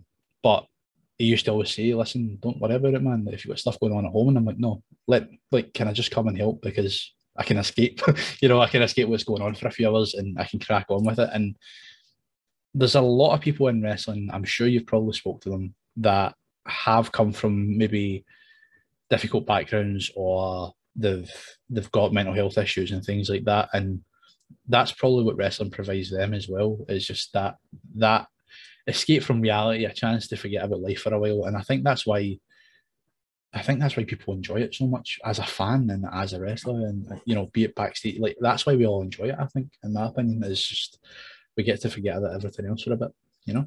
Absolutely. I mean, I mentioned it in an episode way back, probably in season 2 sometime, but my dog passed away. This is years ago, so it's fine, I'm over it. But it was like 5 years ago. And I was there when he was put down. He had like a cancerous tumour in his back. It was just a whole horrible thing. Yeah. And then that happened like the Thursday, maybe Wednesday, Thursday. Mm-hmm. And then I went to go see WrestleZone Keith on the Saturday. And even though my face, I took a picture because I take my brother, he's got autism, and that's our thing. I'll take him to a local show if they're on. Yeah. And even though I took a picture of myself, I looked like the most miserable person in the world. For that 3 hours, I had the time of my life. My face didn't, but I did. I did outwards, and it was just like, that's when I needed 3 hours just to take that moment out of the equation and watch. I watch Scotty Swift smack someone over the head a couple of times. That was the big thing. And again, I'll let you move on in a second. I do apologise, but with the Elite Rumble that I was in with the coffees and with Polo and things like that day I went along to help out at the show, purely just to help out, same as I always did for Adrian. And I got a phone call while we were building the ring that one of my friends had took his life. And I was particularly, a bit like yourself, my face dropped and people could tell I just had a bad phone call. I was told to go home and I said no, like, let me just stay. We'll get the show done. It's cool. I don't know how word got around, but word got around and I was asked to go out flying for an hour or so just to get away and go a wander. So I was out with somebody, we were flying. And in that time, unbeknownst to me, Adrian had caught wind of what had happened. And I still think that's probably why when I walked back from flying, and he asked me if I had my gear with me. And he said, have you got your gear with you? I went, yeah. They went, right, okay. And he pointed to a bit of paper. He went, you're number 19. So I'm still of the opinion that somebody's possibly told him. And rather than let me sit about like a miserable old sod, he's gave me that opportunity to go and perform, and it's perked me up, and it did perk me up a lot. It gave me something to think about all night as well, because you're sitting thinking about the match, and you're thinking about what could happen, and what you want to happen, and again, I see that as a sign of him looking out for me, So wrestling heals, man. It's weird, but it heals a lot. Definitely. Every story, I've only ever briefly met him once. I didn't say anything because it was after a show. He had his hood up, looking to leave. So I was like, I'm not going to interrupt him. So I thought that's fine. And then, of course, about 2 months later, he passed away. And I was like, I wish I'd just said something that time. But that thing that speaks to his character, from everything that I've heard, that he'll just go, right, there's an issue here. I know how to get around it. We'll distract him. It worked for me, that's for sure. I think he always knew that I wanted an opportunity to wrestle on his shows anyway, but I think he knew that was probably my best opportunity to forget about things that night. And I keep saying I'm thankful and I'm grateful, but I'm very thankful for a lot of the opportunities that I've had, particularly A, wrestling him, and B, the opportunity that he gave me to be on his show. So outside of streaming, what's your wrestling watch habits during this lockdown? Is there anyone that you're watching to kind of pick up ideas, or is there any particular companies that you've got your eye on at the moment? Truthfully, I've sort of fell away from SmackDown and Raw right now. I know I should be watching it because that's where people aspire to be. Unfortunately, for me just now, my time is limited, and the time that I do have, I spend watching the Fight Club tapings and also spend watching NXT UK and a bit of NXT as well. So in terms of what I want, like who I have been watching, I tend to, for education purposes, I'll go back into a lot of the older style of stuff. So I spend a lot of time looking at Big Boss Man, I'll look at Abyss, Mark Henry. That's where I sort of draw the inspiration in terms of putting a moveset together and things like that. But one of my favourite people to watch, and I know I've just don't really watch the shows anymore, but Randy Orton is, as far as being a villain goes, the way he stalks people about the ring and the way he conducts himself is just phenomenal. So in terms of learning, that's the type of people I'll look at. But I'm also looking closer to home. I'm looking at guys like Andy Wilde, like Wolfgang, all the bigger blokes that can do all this really cool stuff. that I'm not quite yet able to do. And I'm looking at the logic behind it. I'm looking at what they're doing. I think part of me did for a wee while get a bit comfortable going, well, he's a big guy and he can wrestle. But now they're getting smaller, and I'm like, oh, maybe I should be getting smaller. So I need to learn from that. That's for sure. What's really cool is it's cool to see Sweeney back. I'm enjoying seeing Sweeney back. He's obviously got his business to conduct. I don't know if you've been watching the tapings or so, but Sweeney's he's been putting a few guys to waste lately, and it's good to see him back in an ICW ring. I liked watching him when I was merely a fan before I started wrestling, but it was good to see him back lately. And again, that's somebody that I can pick. I can sort of pick his brains when he's backstage, and I have been as well. So. But no, as far as like the main shows, I'm just really catching the pay-per-views now. It's time. Same. It's just getting the time, but it's great to see folk like Piper Niven, Dewdrop appearing on Raw, and I thought, oh my god, very amazing. Yeah, very happy for her. Very happy for her. She's a very deserving person as well. So it's good to see somebody getting that chance. Absolutely. I don't doubt at all once this episode goes out publicly, she will no longer be called Dewdrop. But I hope not. I don't want to shoot the name down in case she does have to keep it. But Viper or Piper, like that's who we know her as, and they're badass names, Piper. I mean, it might grow. It might grow on you. Who knows? But right now, it's only 2 weeks in as of recording, so we'll get it.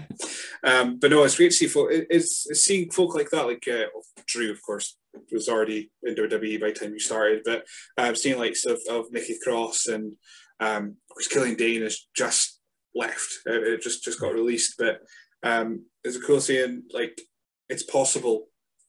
Where you're wrestling, it is possible you can end up in NXT UK. It is possible you'll end up in WWE. I mean, the fun fact is as well, Nikki Cross went to the same school as me. She was a year above me in school. So to see her go to that level is just insane. I didn't know she was a wrestler, obviously. She was training, I believe, towards the end of her time at school, but I didn't know that about her. I was friends with her cousin. I would say hello to her at the intervals and stuff. And to see her go from there to where she is now is just fantastic. It's good to see, and I remember the buzz that I had when the first sort of 5 of the UK people got, like the first UK tournament happened, and then they kept a sort of core 5, like they had Wolfgang, Tyler Bate, Trent Seven, and so on. And I remember that buzz around it all, and it was so good because now we're sitting going, oh my god, like we can get here now. Like we've got a bridge, we've got something, and it's happening, man. You just need to look at it, like Sha Samuels and things like that as well. These are guys that deserve the chance, absolutely. But would they have got the chance had the NXT UK not been there? I don't know, because they weren't looking at the UK, and it was through the guys that they've got now that they are looking at the UK though as well. They built the scene, so they've only got themselves to thank for doing it.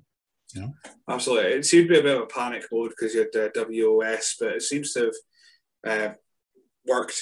NXT or WS isn't around, but NXT UK seems to be. But my only, I won't dwell on the negatives of NXT UK, but I just think they need more characters. They've got so many. They've got Sha, who's just a humongous charisma, ball of charisma. But outside of that, it's a lot of wrestlers good at wrestling. Just give me a character. Give me Sha. I think the thing with the British style wrestling is that is heritage of British wrestling. That's what British wrestling can bring to the table, is that style. But I agree with you. They can still bring that style and have a bit of a character about it. But like some of the guys are making it their own, and that's what I like to see as well. Like Gallus have took something and ran with it to the top for a bit there as well. And you look at the likes of when they brought in Imperium, and I know they're not necessarily all UK guys, but they took something, they ran with it, and now they're back stateside and they're doing well. And who's to say that other people can't do the same? Yeah. Absolutely. I mean, again, Piper, she went from NXT UK straight to Raw, so it's nothing's impossible when it comes to wrestling nowadays, it seems. But I mean, that might all change when the crowds come back. It could be a totally different ball game. It could be absolutely different. But really intrigued to see how it goes when crowds come back. Really intrigued. So as far as the future, then, of course, we mentioned Pro 2. Is there any companies in the UK that you have your eye on to try and get to back to Up Brawl, or what's your kind of I want to work as many places as I possibly can going forward. As I say, that small absence towards the end, before coronavirus, that sort of cemented home that I do want to work anywhere and everywhere. And again, I don't like saying no to an opportunity because some people think it's beneath them. I did a lot of gala day work, sometimes for barely a wage, but it got me match time, it got me ring time, and that's the way it should be. And I want to do more of that. I want to get more ring time. I want to get fitter. I want to go the same route as a lot of these guys that I'm close mates with are doing. Your Leighton Buzzards and Kez Evans, people like that who are just doing their own thing. And I reckon I will have what it takes to do that. I know what I need to do myself. And I think, thankfully, due to the type of coaches that I've got, I think I'll get there. I always knew it was going to take a longer route to get there. Company-wise this year, ICW is on the list. Of course it is. They're rebuilding a lot of young talent. Not calling myself young here, by the way, by any means of the word, but they are rebuilding a lot of the young, the new generation, as they call it. So I would like to step in the ring at ICW, and there's a few people I would love to wrestle on ICW. Down south, I would work for Up Brawl again in the heartbeat. The two guys that run the company, Ryan and Darren, they're just fantastic, and I'd happily make the trip down there again. Anywhere, man. Anywhere. Like, I'll be sending my CV anywhere and everywhere as soon as I start to get things open again. Again, same with opponents, just everyone and anyone. Yeah, obviously you've got bucket list opponents and things like that, and as in all time. Like I'm determined that I need to have a match with Wolfgang just because that's how it started. I'd like to come full circle with that. But a lot of the guys that I've worked with in the past, I would love to go and work with again, like Leighton Buzzard. I know I harp on about him and I need to stop because he'll get a big head when he listens to this, if he listens to this. But I would like to go in and look at your guys like there's a lot of young up and comers in ICW right now. Daz Black is phenomenal. I'd never seen much of him until I started going to sort of like house shows and stuff. But now seeing him in ICW, he's superb. Alex Parker, again, what a talent that wee guy is. I would love to get the opportunity to eventually get one-on-one with Ravy Davey. I think that needs to happen eventually. And I would love to wrestle the Purge because we've never quite had that chance. We've done it again for a fun day. We've done a 6-on-6, but I would love to get a good tag match with the Purge someday. And that might happen in Pro 2 because we've got this tournament. Absolutely. So before we do the end bit, we do social media.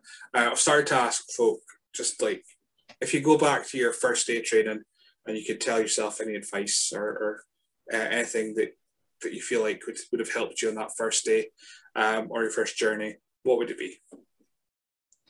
Start your cardio and do more squats. Just they suck. But no, seriously, I think just a bit more confidence in myself, a bit more self-belief, and I would probably realign my goals. As I say, I went back there with the intention solely of getting fit and becoming a ringside manager or a valet. Whereas I think if I went back and told myself, no, you can do this. You can go, man. You can go in this ring and you can put on a show. You can entertain.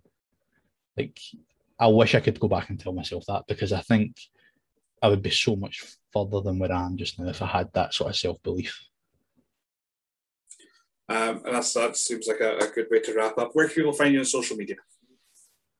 So Twitter, you can find me at Eli Bulwark. You can also find me on Twitch, where I stream most weeknights now, at Bravo Charlie 125. You can also find me on Facebook, Eli Bulwark /GPWA. And if you want my personal Instagram, you can find it through my Twitter. So I'll not advertise that there, but you can find it through Twitter if you need it. Perfect. Well, great. Thank you very much for joining me today. No, listen, I've had a blast. I can't believe how fast the times went by, and I'm sorry if I did rabble on. I know I'm not 4 hours like Scotty, but I hope I've not got too much editing for you left here to do. But thanks very much for giving me a platform, man. I appreciate it. I will not edit a minute of this, so don't you worry about it. But okay, thank you very much. No, thank you very much, man.